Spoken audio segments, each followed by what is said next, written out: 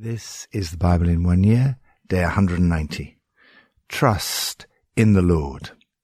One of the biggest obstacles to faith is the suffering of the innocent. It's usually one of the first questions raised in an alpha small group. If there is a God who loves us, how come there's so much suffering in the world? How come there is such injustice and oppression? These are very important and necessary questions, but there are no easy answers. Yet God is able to meet us in the midst of suffering and struggles. Extraordinarily, it's often the people who've gone through the greatest suffering who have the strongest faith. They testify to the presence of God with them, strengthening and comforting them in the midst of their pain. Betsy ten Boom, as she lay dying in Ravensbrück concentration camp, turned to her sister Corrie and said, "We must tell them there is no pit so deep that He is not deeper still. They'll listen to us, Corrie, because we've been here." Faith involves trusting in the Lord. The people of God in the Bible looked out on a world of suffering, but they trusted in the Lord despite what they saw. Psalm 82. God presides in the great assembly. He renders judgment among the gods. How long will you defend the unjust and show partiality to the wicked? Defend the weak and the fatherless. Uphold the cause of the poor and the oppressed. Rescue the weak and the needy. Deliver them from the hand of the wicked. The gods know nothing. They understand nothing. They walk about in darkness. All the foundations of the earth are shaken. I said, you are gods. You are all sons of the Most High. But you will die like mere mortals. You will fall like every other ruler.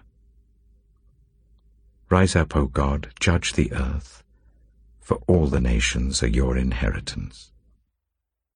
Trust in the Lord in the midst of injustice and oppression. How do we respond to all the injustice in the world? The psalmist trusts that ultimately God will put things right. You've got the whole world in your hands. It's a great blessing to live under a good system of justice. It's a terrible curse to live under corrupt and incompetent judges. But ultimately, God will call them to account. God presides over all other expressions of power. Trust that God is the president. He is in ultimate control. God puts all the judges in the dock. Enough! You've corrupted justice long enough. But faith in God's presidency should never lead to complacency or passivity. The psalmist is passionate to see the world changed. We are not only to trust God, but also we have a duty to do everything within our power to see that justice is done. We must act on behalf of the poor, defend the cause of the weak and fatherless, maintain the rights of the poor and oppressed, rescue the weak and needy, deliver them from the hand of the wicked. A time will come when things will be put right. Injustice will be removed. There will be deliverance from, for example, corrupt governments. He prays, "Rise up, O God, judge the earth." While we too hope in God's final judgment, we anticipate that justice by acting now on behalf of the poor and oppressed. We should raise the same challenge to those in power. How long will you defend the cause of the unjust? Lord, thank you that one day there will be justice for all. You will put things right. In the meantime, help me to act on behalf of the poor and oppressed in our world. New Testament, Acts 27. When a gentle south wind began to blow, they saw their opportunity. So they weighed anchor and sailed along the shore of Crete. Before very long, a wind of hurricane force, called the northeaster, swept down from the island. The ship was caught by the storm and could not head into the wind. So we gave way to it and were driven along. As we passed to the lee of a small island called Cauda, we were hardly able to make the lifeboat secure, so the men hoisted it aboard. Then they passed ropes under the ship itself to hold it together. Because they were afraid they would run aground on the sandbars of Syrtis, they lowered the sea anchor and let the ship be driven along. We took such a violent battering from the storm that the next day they began to throw the cargo overboard. On the third day they threw the ship's tackle overboard with their own hands. When neither sun nor stars appeared for many days and the storm continued raging, we finally gave up all hope of being saved. After they had gone a long time without food, Paul stood up before them and said, "Men, you should have taken my advice not to sail from Crete. Then you would have spared yourself this damage and loss. But now I urge you to keep up your courage, because not one of you will be lost, only the ship will be destroyed." Last night an angel of the God to whom I belong and whom I serve stood beside me and said, "Do not be afraid, Paul. You must stand trial before Caesar, and God has graciously given you the lives of all who sail with you. So, keep up your courage, men, for I have faith in God that it will happen just as he told me. Nevertheless, we must run aground on some island." On the 14th night, we were still being driven across the Adriatic Sea, when about midnight the sailors sensed they were approaching land. They took soundings and found that the water was 40 meters deep. A short time later they took soundings again and found it was 30 meters deep. Fearing that we would be dashed against the rocks, they dropped 4 anchors from the stern and prayed for daylight. In an attempt to escape from the ship, the sailors let the lifeboat down into the sea, pretending they were going to lower some anchors from the bow. Then Paul said to the centurion and the soldiers, "Unless those men stay with the ship, you cannot be saved." So the soldiers cut the ropes that held the lifeboat and let it drift away. Just before dawn, Paul urged them all to eat. "For the last 14 days, he said, you have been in constant suspense and have gone without food. You haven't eaten anything. Now I urge you to take some food. You need it to survive. Not one of you will lose a single hair from his head." After he said this, he took some bread and gave thanks to God in front of them all. Then he broke it and began to eat. They were all encouraged and ate some food themselves. Altogether, there were 276 of us on board. When they had eaten as much as they wanted, they lightened the ship by throwing the grain into the sea. When daylight came, they did not recognize the land, but they saw a bay with a sandy beach, where they decided to run the ship aground if they could. Cutting loose the anchors, they left them in the sea and at the same time untied the ropes that held the rudders. Then they hoisted the foresail to the wind and made for the beach. But the ship struck a sandbar and ran aground. The bow stuck fast and would not move, and the stern was broken to pieces by the pounding of the surf. The soldiers planned to kill the prisoners to prevent any of them from swimming away and escaping. But the centurion wanted to spare Paul's life and kept them from carrying out their plan. He ordered those who could swim to jump overboard first and get to land. The rest were to get there on planks or on other pieces of the ship. In this way, everyone reached land safely. Trust in the Lord in the midst of disaster and turmoil. When things go wrong in your life, are you sometimes tempted to panic? I know I am. If everything's going well in our lives, it's relatively easy to trust in the Lord. However, there are times when we face major challenges to our faith. Among his many challenges, trials and sufferings, Paul was shipwrecked 3 times. In today's passage, we read of one of these occasions. At first, it looked as if Paul had been wrong in predicting disaster, as the weather was perfect for the journey. But then a hurricane began. It must have been a terrifying experience. Luke writes, they finally gave up all hope of being saved. Yet, Paul kept on trusting in the Lord, telling those on board to have faith in God, that God was still in control, and that he had promised to rescue them. It took this disaster for them to listen to Paul. Extraordinarily, Paul the prisoner appears to be completely in charge. he tells them, "You really should have listened to me." He is the one who stops the sailors jumping ship. This is a great example of leadership without title or position. The best leaders are able to lead in whatever circumstances by influence and persuasion. The turmoil gave Paul an opportunity to speak about his faith. He takes the opportunity, although he must have been suffering greatly from hunger and the effects of the storm. Paul saw himself as belonging to God, the God whose I am, and being his servant, whom I serve.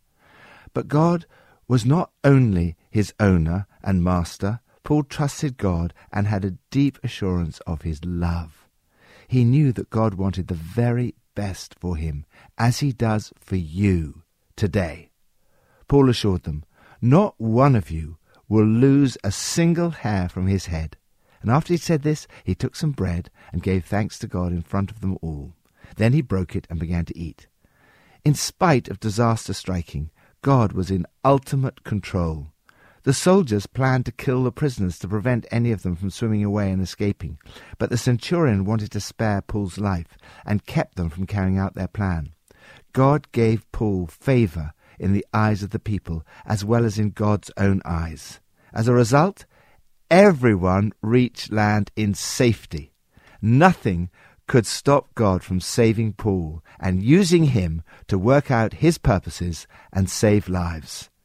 Lord, thank you that you can protect me, even when disaster strikes.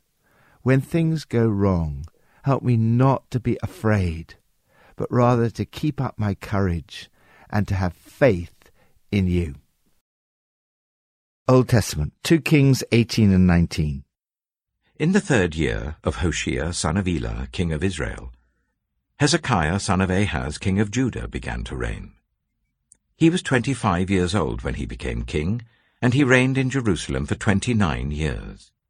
His mother's name was Abijah, daughter of Zechariah. He did what was right in the eyes of the Lord, just as his father David had done. He removed the high places, smashed the sacred stones, and cut down the Asherah poles. He broke into pieces the bronze snake Moses had made, for up to that time the Israelites had been burning incense to it. It was called Nehushtan. Hezekiah trusted in the Lord, the God of Israel. There was no one like him among all the kings of Judah, either before him or after him. He held fast to the Lord and did not stop following him. He kept the commands the Lord had given Moses, and the Lord was with him. He was successful in whatever he undertook. He rebelled against the king of Assyria and did not serve him. From watchtower to fortified city, he defeated the Philistines as far as Gaza and its territory. In King Hezekiah's 4th year, which was the 7th year of Hoshea son of Elah, king of Israel, Shalmaneser, king of Assyria, marched against Samaria and laid siege to it. At the end of 3 years the Assyrians took it. So Samaria was captured in Hezekiah's 6th year, which was the 9th year of Hoshea, king of Israel. The king of Assyria deported Israel to Assyria and settled them in Halah, in Gozan, on the river Habor, and in the towns of the Medes. This happened because they had not obeyed the Lord their God, but had violated his covenant, all that Moses the servant of the Lord commanded. They neither listened to the commands nor carried them out. In the 14th year of King Hezekiah's reign, Sennacherib, king of Assyria, attacked all the fortified cities of Judah and captured them. So Hezekiah, king of Judah, sent this message to the king of Assyria at Lachish: "I have done wrong. Withdraw from me, and I will pay whatever you demand of me." The king of Assyria exacted from Hezekiah, king of Judah, 300 talents of silver and 30 talents of gold. So Hezekiah gave him all the silver that was found in the temple of the Lord and in the treasuries of the royal palace. At this time, Hezekiah, king of Judah, stripped off the gold with which he had covered the doors and doorposts of the temple of the Lord, and gave it to the king of Assyria. The king of Assyria sent his supreme commander, his chief officer, and his field commander with a large army from Lachish to King Hezekiah at Jerusalem. They came up to Jerusalem and stopped at the aqueduct of the upper pool on the road to the washerman's field. They called for the king, and Eliakim son of Hilkiah the palace administrator, Shebna the secretary, and Joah son of Asaph the recorder went out to them. The field commander said to them, "Tell Hezekiah, this is what the great king, the king of Assyria, says. On what are you basing this confidence of yours? You say you have the counsel and the might for war, but you speak only empty words. On whom are you depending that you rebel against me? Look, I know you are depending on Egypt, that splintered reed of a staff, which pierces the hand of anyone who leans on it. Such is Pharaoh king of Egypt to all who depend on him. But if you say to me, 'We are depending on the Lord our God,' isn't he the one whose high places and altars Hezekiah removed, saying to Judah and Jerusalem, 'You must worship before this altar in Jerusalem'? Come now, make a bargain with my master the king of Assyria. I will give you 2,000 horses, if you can put riders on them. How can you repulse one officer of the least of my master's officials, even though you are depending on Egypt for chariots and horsemen? Furthermore, have I come to attack and destroy this place without word from the Lord? The Lord himself told me to march against this country and destroy it." Then Eliakim, son of Hilkiah, and Shebna and Joah said to the field commander, "Please speak to your servants in Aramaic, since we understand it. Don't speak to us in Hebrew in the hearing of the people on the wall." But the commander replied, "Was it only to your master and you that my master sent me to say these things, and not to the people sitting on the wall, who, like you, will have to eat their own excrement and drink their own urine?" Then the commander stood and called out in Hebrew, "Hear the word of the great king, the king of Assyria. This is what the king says. Do not let Hezekiah deceive you. He cannot deliver you from my hand. Do not let Hezekiah persuade you to trust in the Lord when he says, 'The Lord will surely deliver us. This city will not be given into the hand of the king of Assyria.' Do not listen to Hezekiah. This is what the king of Assyria says. Make peace with me and come out to me. Then each of you will eat fruit from your own vine and fig tree and drink water from your own cistern, until I come and take you to a land like your own, a land of grain and new wine, a land of bread and vineyards, a land of olive trees and honey. Choose life and not death. Do not listen to Hezekiah, for he is misleading you when he says, 'The Lord will deliver us.' Has the God of any nation ever delivered his land from the hand of the king of Assyria? Where are the gods of Hamath and Arpad? Where are the gods of Sepharvaim, Hena, and Ivah? Have they rescued Samaria from my hand? Who of all the gods of these countries have been able to save his land from me? How then can the Lord deliver Jerusalem from my hand?" But the people remained silent and said nothing in reply, because the king had commanded, "Do not answer him." Then Eliakim, son of Hilkiah the palace administrator, Shebna the secretary, and Joah son of Asaph the recorder went to Hezekiah with their clothes torn, and told him what the field commander had said. 2 Kings chapter 19. When King Hezekiah heard this, he tore his clothes and put on sackcloth and went into the temple of the Lord. He sent Eliakim the palace administrator, Shebna the secretary, and the leading priests, all wearing sackcloth, to the prophet Isaiah, son of Amos. They told him, "This is what Hezekiah says. This is a day of distress and rebuke and disgrace, as when children come to the moment of birth and there is no strength to deliver them. It may be that the Lord your God will hear all the words of the field commander, whom his master the king of Assyria had sent to ridicule the living God, and that he will rebuke him for the words the Lord your God has heard. Therefore pray for the remnant that still survives."